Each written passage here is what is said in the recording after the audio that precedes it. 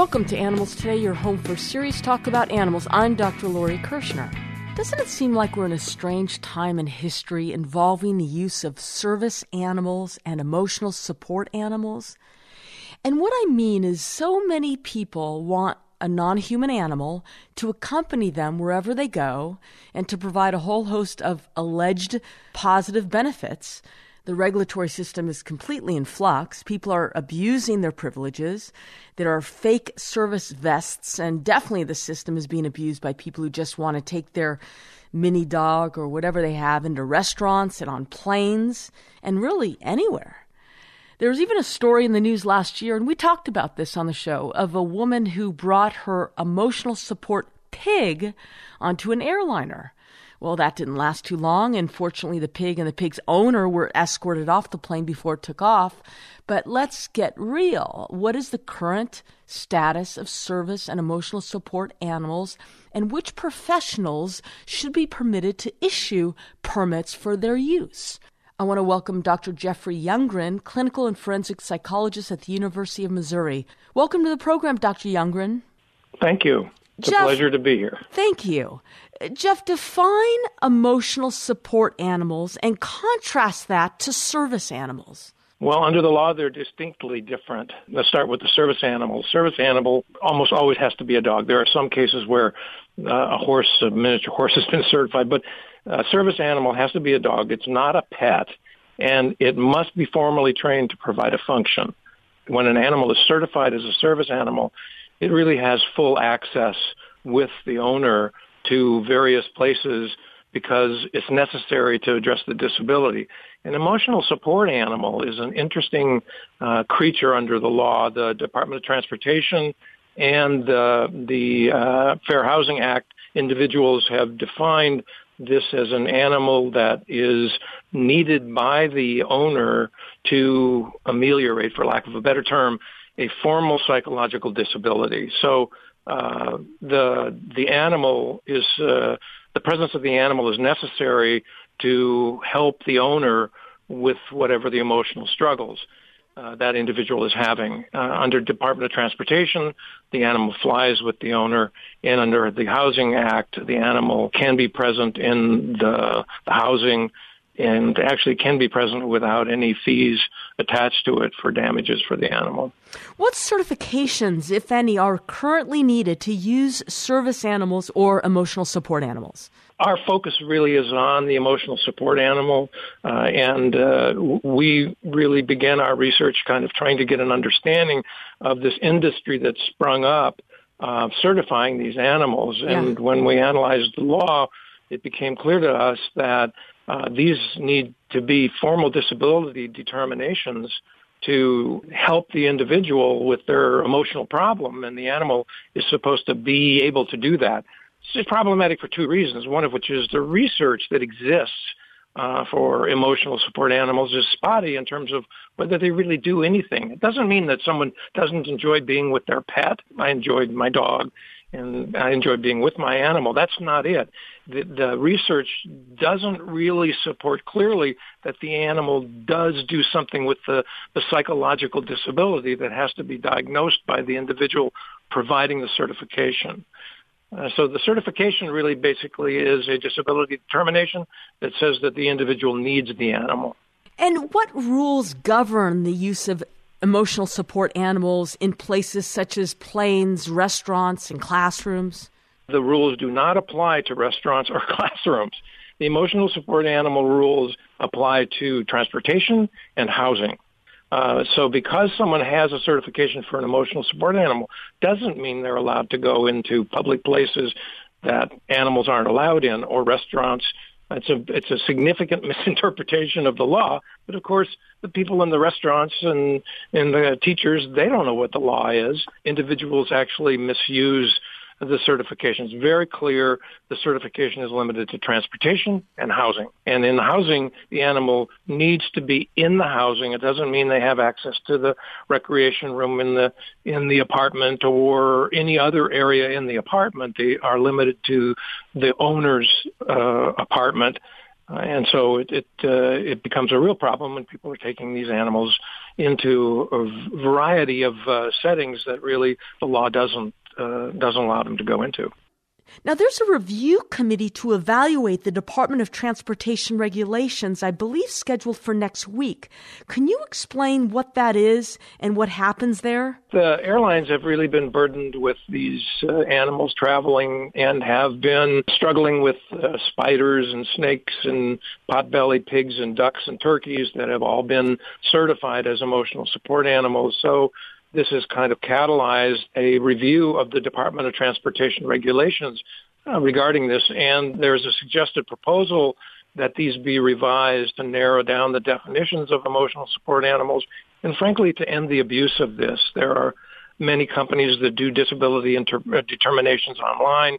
I believe that's a standards of care violation. I don't know how you evaluate someone's psychological disability in the form of a questionnaire in the first place, but lots and lots of these certifications exist, and that has kind of forced a formal review of the regulations, which will not change. They'll come up for comment and probably won't change until next year if they change at all. Now, you and your colleagues expressed an opinion as to who should write authorizations for emotional support animals, and I think our listeners would find it interesting that you feel that treating psychologists should not be writing them. Please explain. It's because the writing of the letter has nothing to do with therapy. And therapy is a relationship of advocacy and treatment. Therapists are very much an advocate for their patients, and this creates a kind of a boundary crossing where you're engaging in a certification, providing a service to the client that really is, one, forensic and administrative in nature, and two, could potentially become a problem in the therapy. We suggest that treating therapists just tell their patients that I don't write those letters, and you need to get that written by someone who will do a formal evaluation, which is a complex procedure to determine whether it is appropriate for you to be with the animal or not. So we believe that it is a boundary crossing. We believe that it raises ethical questions about whether the therapist should even be doing this. And we also believe that most of the treating therapists have never really done the disability evaluation that is required for the determination. What can we anticipate next in this area? I think we're going to see a clearer definition of what is required for an emotional support animal to travel and be in housing. I think there are people who undoubtedly do need these animals. We don't really know who that is from an empirical perspective, but I am sure that there is a population of individuals who have emotional struggles, and they find that the presence of the animal ameliorates that or addresses those troubles. Fine, those individuals probably need that.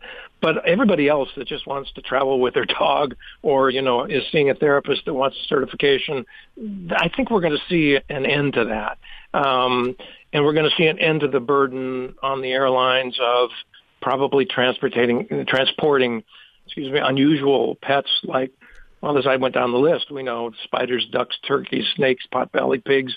These have all been certified formally by a mental health professional as emotional support animals, and they raise all kinds of questions about other passengers' rights to be around that and so forth. So I think we will see a clearer definition of what is required for the certification and a narrowing of the group of individuals who will qualify for that. Very interesting topic. Forensic psychologist Dr. Jeffrey Youngren, thank you very, very much. It's my pleasure. So I want to tell you, I did a little research to see how easy it might be to get your dog or cat or whatever animal you might have to be certified as an emotional support animal. And I'll tell you, it's pretty darn easy. But before I go into that, I think a lot of people incorrectly use the term service animal when they're referring to an emotional support animal. Okay, so I know Dr. Youngren explained the difference, but I'll just remind us of what each of these are. Okay, service animal helps perform some function for a person who has some disability, right? Like a visual impairment or a hearing impairment or has seizures. And an emotional support animal provides comfort for individuals with emotional problems. Example, someone with anxiety or depression or has panic attacks. So I went online. I could have spent 10 minutes filling out a form and paying as little as $69, And I would have been able to get a lifetime registration and a certificate and an ID card for any one of my dogs to be certified as an emotional support dog or a service dog. Now, you really do need a doctor's note to, quote, legally have an emotional support dog, but you don't need to submit that online in order to register your dog and get your ID kit or vest or card or whatever. You can get your therapist to write you a note because to go on a plane with your dog or go into a housing complex that says no dogs allowed with your dog, the airlines or the landlord will probably want to see a note from a therapist. But guess what? If your therapist won't write you a note or you don't have a therapist, you can get a licensed psychotherapist online to write you one for a small fee. For example, one of these websites states, in part, our licensed mental health professionals have written hundreds of prescriptive letters, and we're proud to say that none of our clients have ever had an accommodation refused. If the therapist determines that you qualify for an emotional support animal prescriptive letter, it will be emailed to you that same day. We are so confident the prescriptive letter you receive will be accepted by any domestic airline, landlord, or housing management agent. Your fee will be refunded in full if your requested accommodation is denied. Now, we got to take a break, but let me give you something to think about here. So say I claim to have a fear of flying, which, by the way, I do hate to fly. By paying a relatively small fee, I can get one of my cats certified as an emotional support cat, bring him with me next time I fly, sit next to a person who might be very allergic to cats, but that doesn't matter. As long as I am now at ease and comforted by my emotional support cat in my lap, that's what matters. And it doesn't matter that the person next to me could potentially be suffering and uncomfortable, sneezing, coughing, choking, watering eyes, the entire flight, by me and my cat sitting next to him or her. Wouldn't you think that person has rights? Interesting, huh? And yet, I'm strip searched to make sure I don't bring a bag of peanuts on the plane because someone 10 rows back might be allergic to peanuts, and one of my peanuts might accidentally fall out of my bag and land into the person's mouth. For the past quarter century, International Society for Animal Rights has fought the battle against dog and cat overpopulation. Its programs include reducing income taxes by allowing a deduction for spay and neuter expenses, preventing animals adopted from shelters from reproducing, and requiring the mandatory identification of dogs and cats to prevent dumping the unwanted. For a list of all ISAR overpopulation programs, please see their website at www.isaronline.org.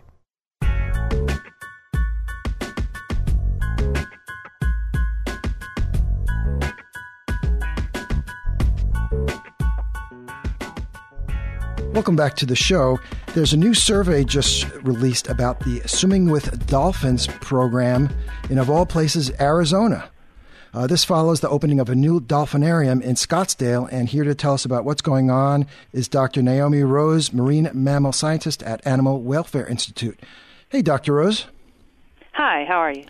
Okay, so there's this new survey out. Who commissioned this survey, and what's the... We did. There are two local groups in Arizona and the Animal Welfare Institute.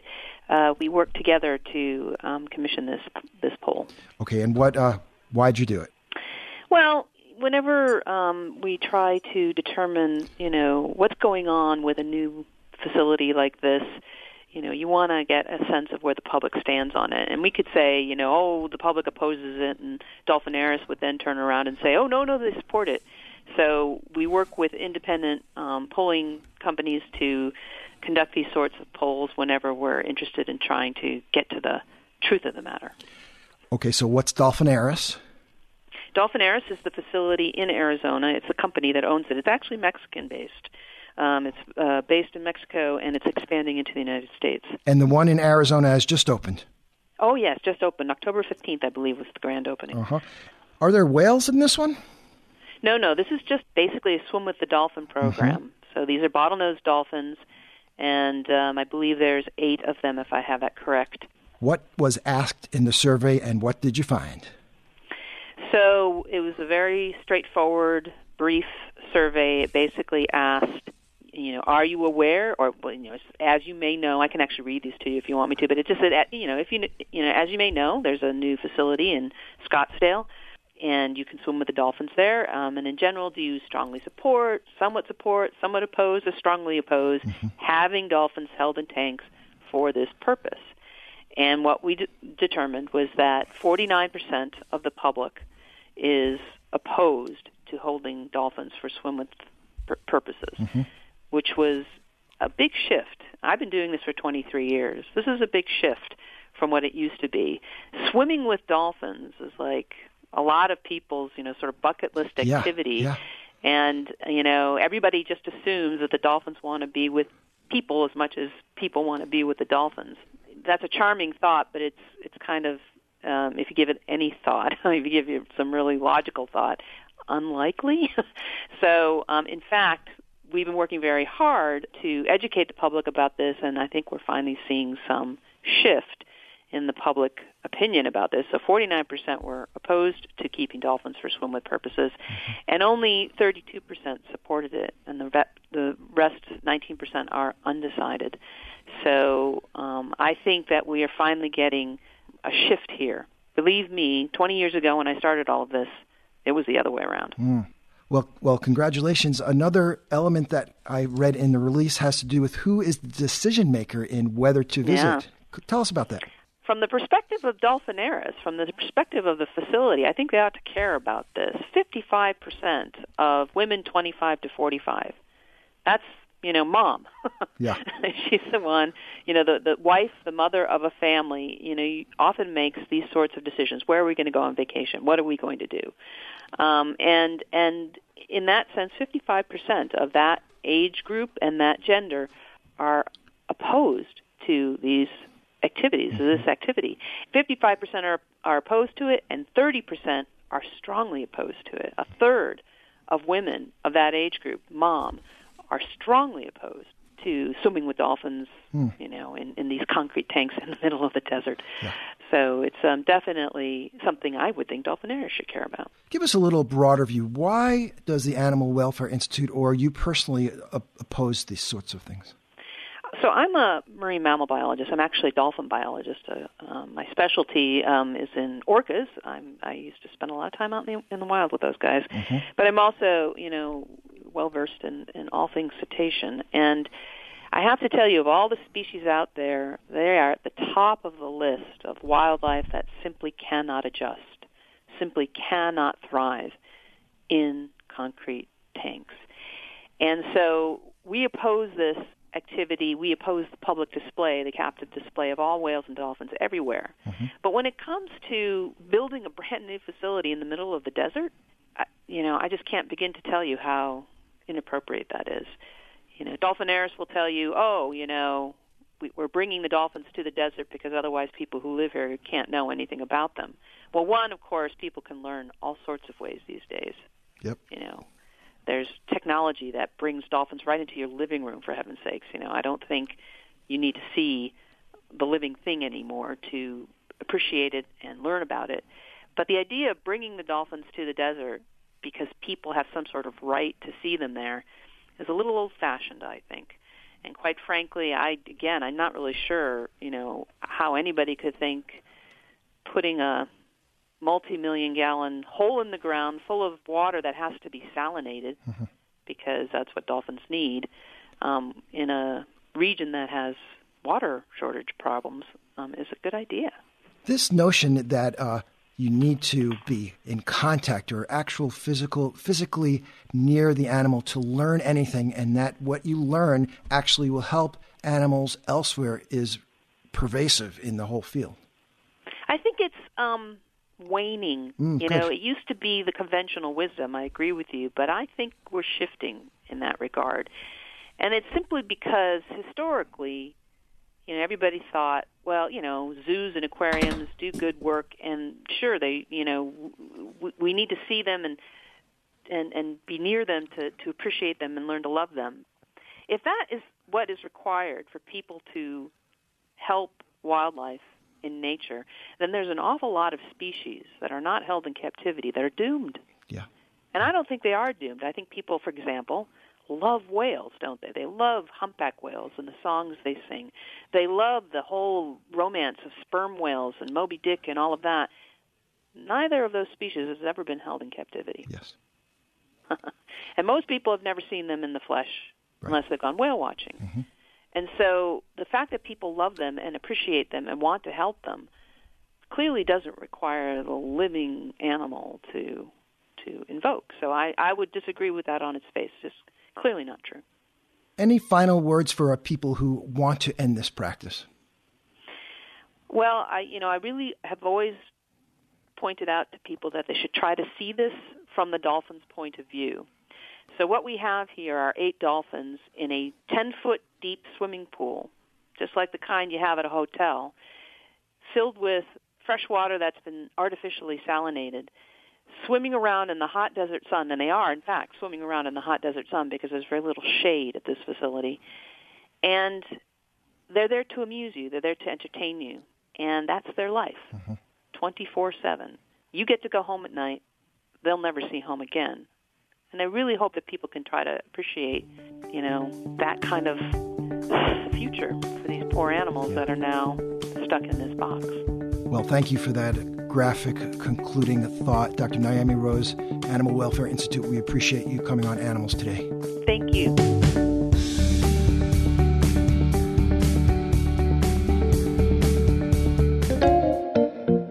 Hi, it's Dr. Lori from Animals Today Radio, and here's your Animals Today fun fact for today. Do you ever wonder why your cat bumps their head against you? Well, that unexpected butting of her head is known as head bunting, and this is your kitty's way of bonding with you. She is identifying you as one of her friends, and head bunting is her way of sharing her love and affection. And this is your Animals Today fun fact for today.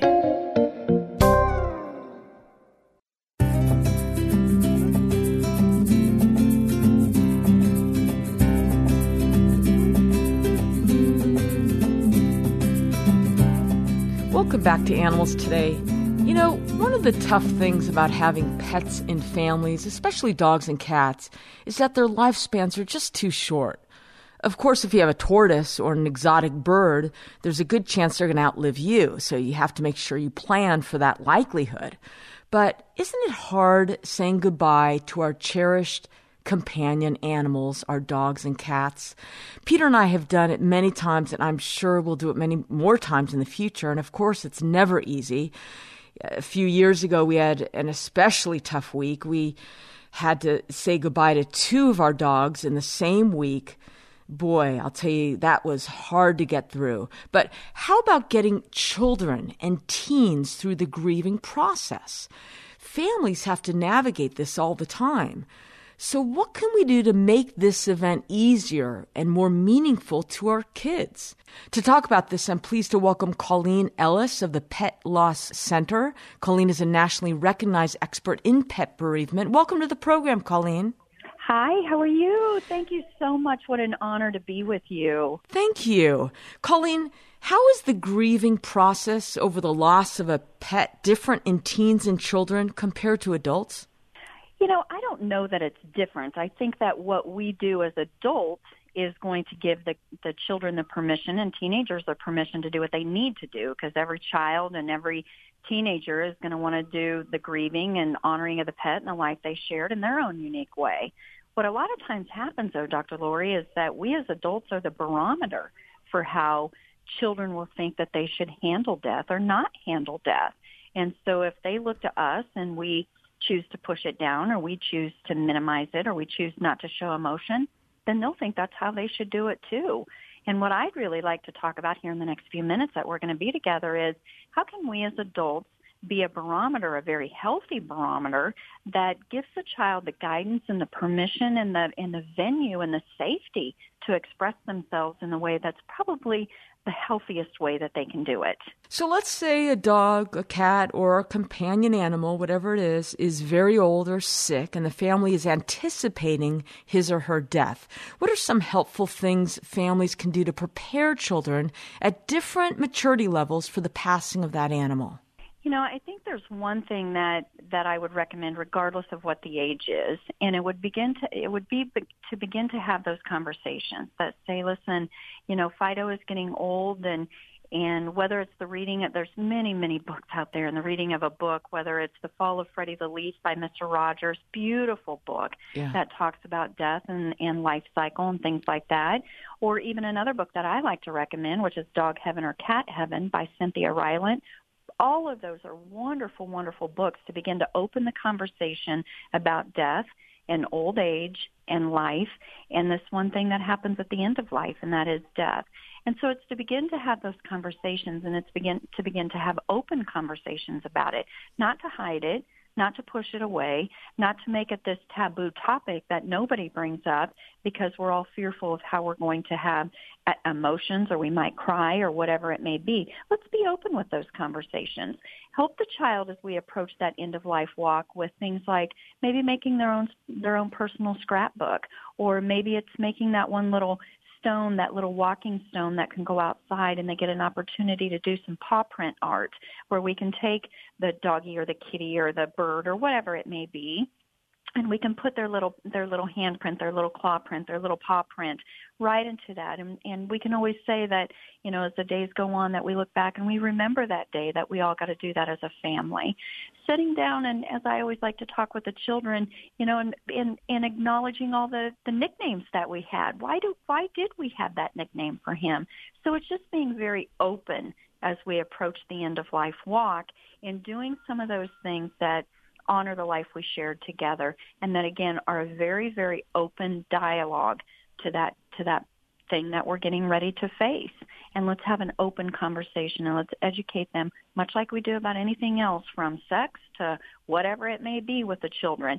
Let's have that open dialogue about life as well. Great advice. How about following the loss of a pet? How can parents and other family members help children and teens grieve? The first thing that I always tell parents is give the children, the child, the teenager, whatever it may be, give them the opportunity to say goodbye to their friend. I could sit here for hours and tell you stories about children that I've had their parents have brought them into me, and I was able to have that very beautiful dialogue with them about what's just happened to their friend, their confidant, however they see the animal in their world.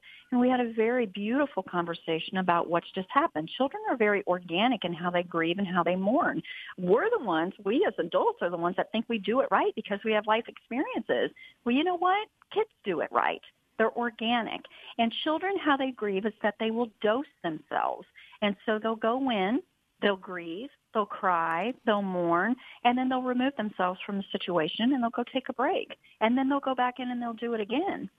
Well, we as adults perceive that to be disrespectful as we're spending those last few moments and saying goodbye, or at a ritual service or whatever it might be. That's actually the perfect way to do it. So number one, let them say goodbye. Give them that opportunity. Now, that's as opposed to being a part of the euthanasia process. I always say that parents know their children best as far as their maturity level. That's a decision that they should make. But outside of the euthanasia process, and now we have a precious deceased little beloved pet in front of us, give them the opportunity to say goodbye. Number two, give them the opportunity for a ritual or a service. Number three, allow them to be involved in the final arrangement process, whether it's cremation or burial. And number four, allow them to also be a part of, if we're going to bury, what will that process look like? Or if we're going to cremate, what might an urn look like? What are some of those things that we can do in the personalization of all those pieces? Allow them to be a part of the process. Colleen, are there any pitfalls in helping kids and teens get through this mourning process, or can you identify any potential mistakes families might make in this process? I think one of the things, and I'm just going to say it again, give them the opportunity to say goodbye. I know every time I always start that conversation off with, I want to give you, as a parent, I want to give you my personal and my professional opinion on your child being involved with this. And I know personally that we can all talk about those times that maybe our parents told us that the dog went to the farm or the cat ran off or whatever it may be, when in all actuality there was probably a trip to the vet that they weren't upfront with us about. And let's be upfront about that. Professionally, this is a healthy way to have this conversation. And so with parents, many a times when I bring that conversation up about allowing their child to say goodbye, the first thing they'll say to me, believe it or not, is, but what if they cry? But they'll be upset. Well, you know what? Of course they will. They just experienced a loss. They have the death of a friend for them, or a confidant, or again, whatever relationship they had with the animal. Of course they're going to be sad. We as parents shouldn't try to always shield them from sadness or some of the feelings that are going to be associated with grief. Let's talk about it. Let's be open with it. And so if there's something I can recommend. I don't say it's a pitfall. I don't say it's a mistake. I say it's a different way to look at it into allowing a child to experience these emotions. Colleen, any final comments or advice for my listeners? Dr. Lori, I guess if I really had to reach into my heart, what I would tell all the listeners out there is you have the right to ask questions when you're approaching that end-of-life walk with a beloved pet. You have the right to ask questions about what's going to happen after and the services and the support that you need, not only as a grieving pet parent, but also possibly even as a parent of children. Ask for those resources. Ask for the help, because a lot of times we as pet parents are trying to maneuver the own waters of our own waters of grief. And then if we've got children that we've got to help as well, it gets overwhelming. Ask for help, whether it's through your veterinarian and their pet loss provider that they're working with, or reach out and do some research right there in your own community and say, who's got some children's resources that I can turn to that can help them and then possibly help me as well. Colleen Ellis of the Pet Loss Center, thank you very much. Thank you so much for helping to get the word out on this very important topic. Lori, that was really fascinating to me, and not having human children of our own, we really haven't had to usher or bring a child through this process, have we? But it's certainly a big issue, and you can, even though I think she was being sort of kind, you can definitely make mistakes along the way, I would say. And I really liked her advice about you need to sort of be a barometer, because your kids are going to look and see how you react and sort of model. Right. And a couple of the specific ideas that I really liked were just bringing a book into it beforehand. Okay, your dog's now 13 years old. It's going to happen sooner or later. Get one of these wonderful books and start, paging through it in a non-threatening manner, in a time that it's not really emotionally intense. And just get them used to the idea this is cycle of life, right? This is dying is the end of living, and that's just how it is. Or start a scrapbook. That's really a concrete, wonderful thing. And I really, really like the idea of the paw print, right? Making a little sort of memory impression of your animal while alive, right? And I don't know if any of our dogs would really go for that. Maybe one of our dogs would do it. The others would sort of make a mess. And if we had a bird, I don't know how that works with birds. But still, the idea, I think, is really, really sweet. And then it's creates a memory that you can a good memory you can look back to. So I really love that idea. And you wouldn't want your kids growing up resenting you for something you did do or didn't do when they lost their best friend when they were younger, right? You bet. Yeah, a little planning ahead will really go a long way. And just as a reminder, some of her 3 main points after the passing of the animal, that you need to give the kids a chance to say goodbye. You really need to give them a proper opportunity. Let them participate in a ritual such as a service, right? And then also in the final arrangements, let them see it and participate and sort of figure out what you're going to do with that. And that will really make it an easier transition. And let them cry if they want to cry. She mentioned a mistake. Well, she didn't want to call it a mistake, but parents don't want to tell their kids of the passing of an animal because they don't want to see them cry. Yeah, and let them cry. And I found it interesting the way she described how they want to sort of do it in doses, right? Come in, cry a little bit, go away, and then sort of revisit it. That's interesting behavior. Okay, more with Animals Today right after the break.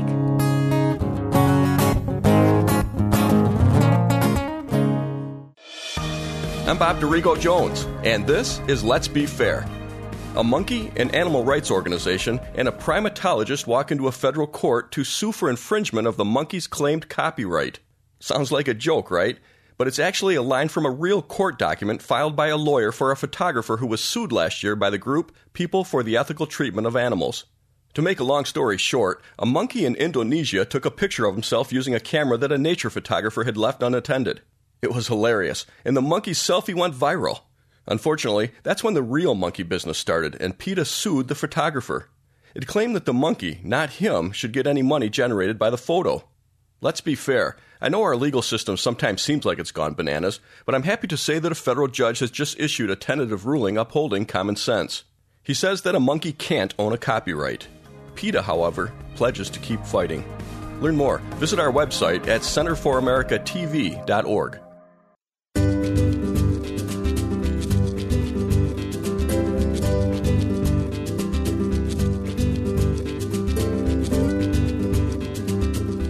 Welcome back to the show.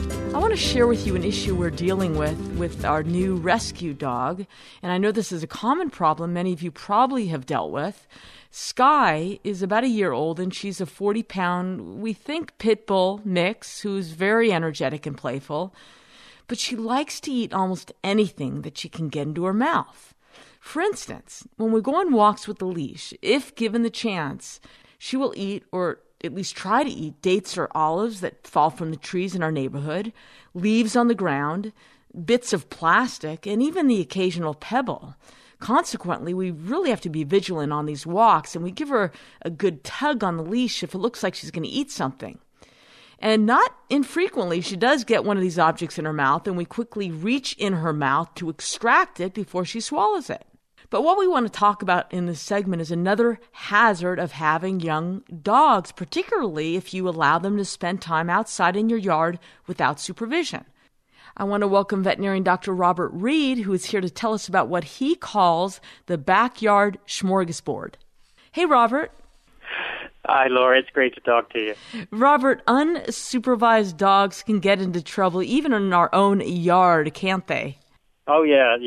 There are a few things. Unfortunately, not many that are dangerous, but there are a few things to remember that you at least want to be aware of. If they're in your yard, your dog's going to find them. You want to make sure that there's nothing that's going to do him or her any harm. Our dog Sky likes to catch moths and eat them. Are insects and other bugs harmful to our dogs? You know, insects are one of the low-risk things a dog can get into. You know, you do occasionally see a dog who'll actually eat a bee. Sometimes bees can be found on the ground if they're a little bit debilitated, and that's probably the most common area for stings in dogs. Scorpions would be the same thing, but less common than bees.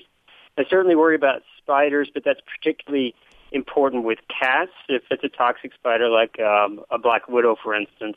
And, you know, even more mundane insects like crickets and roaches can sometimes be sources of stomach worms or the parasites. So, you know, a few low-risk things, nothing particularly life-threatening if you rule out the black widow and cat relationship.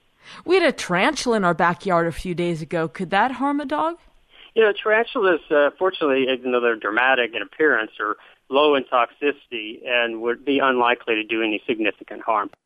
We live here in the desert, and we come across scorpions not too infrequently. Do dogs know to stay away from scorpions, or do they want to eat them or kill them?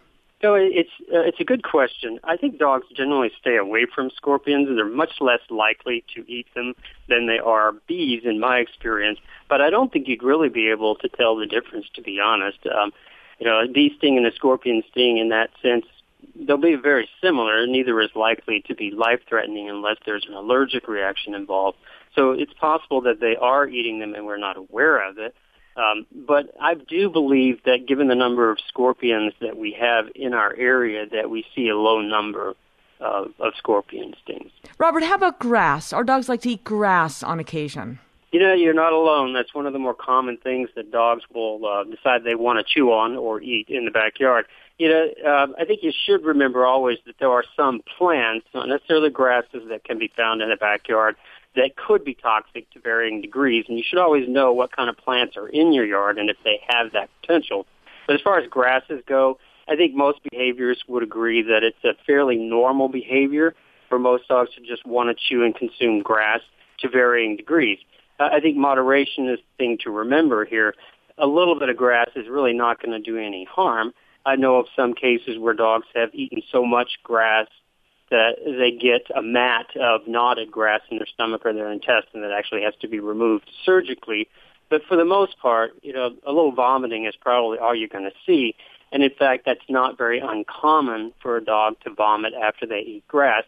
But the intent is not always clear. In other words, dogs vomit when they eat grass, but they don't necessarily eat grass because they want to vomit. And what plants should we be aware of?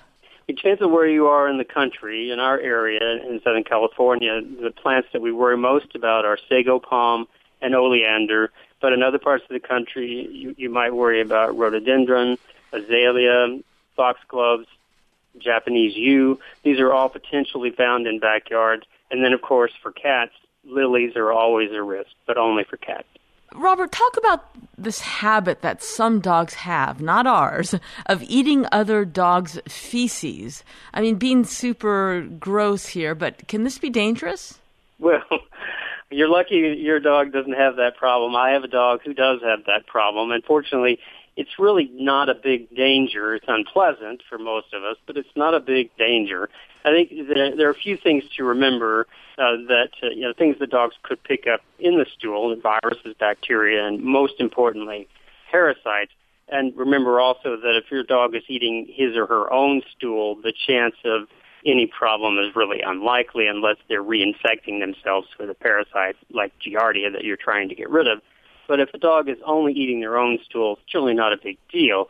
If they're out and about or eating another dog's stool whose health you don't really know anything about, that has some potential for infectious agents, and you want to be aware of that and always try to prevent it. But it's not as big a deal as you would think just because of the disgusting nature of the habit. How about mushrooms that we sometimes see growing at certain times of the year? Mushrooms are a bit of a wild card. I would say probably 95% of mushrooms are not toxic, but unfortunately the ones that are can be extremely toxic, and it's very hard to know which ones are which. So I always suggest that people know if the mushrooms are popping up in your yard. It can vary from the time of the year. You may see them more only after a rainstorm. But you should always be aware if you have mushrooms in your yard and try to keep your dogs from eating them if at all possible. And if they do and you're not sure if they're toxic, which is often the case, then you really should seek veterinary attention to have them removed from the dog's stomach because you just don't know, and it's really hard to identify toxic mushrooms versus non-toxic mushrooms. So as a general rule, I say just don't let your dog eat mushrooms. Any other backyard hazards we should be aware of? You know, one of the ones that's often overlooked, and it's more important in certain parts of the country than in others, is toads. Toads are found in a lot of people's backyards. Again, sometimes seasonally, sometimes only after a rain, whenever there's moisture present. But there are a couple of species of toads that are found in the United States that are actually very toxic, in fact, dangerous for dogs if they just pick them up and absorb the toxins into their mouth. Those are found, there's two species. There's the Colorado River toad, which is in Arizona and bits of California and New Mexico. And there's the cane toad, which is found in Florida, Hawaii, and in South Texas, that are very dangerous. If you're in one of those areas, you should be aware of those. The other toads, some of the more common toads that have a wider distribution, are irritating to dogs if they pick them up and get them in their mouths, maybe some drooling or vomiting, but not life-threatening. In any case, if you have toads that come into your yard, then it's probably worth being aware of and taking precautions to make sure your dog isn't eating or at least playing with them. Veterinarian Dr. Robert Reed, thank you. You're welcome. And thank you for tuning in to Animals Today. This is Dr. Lori Kirshner, encouraging you to nurture your love and compassion for the only other beings sharing our planet, the animals.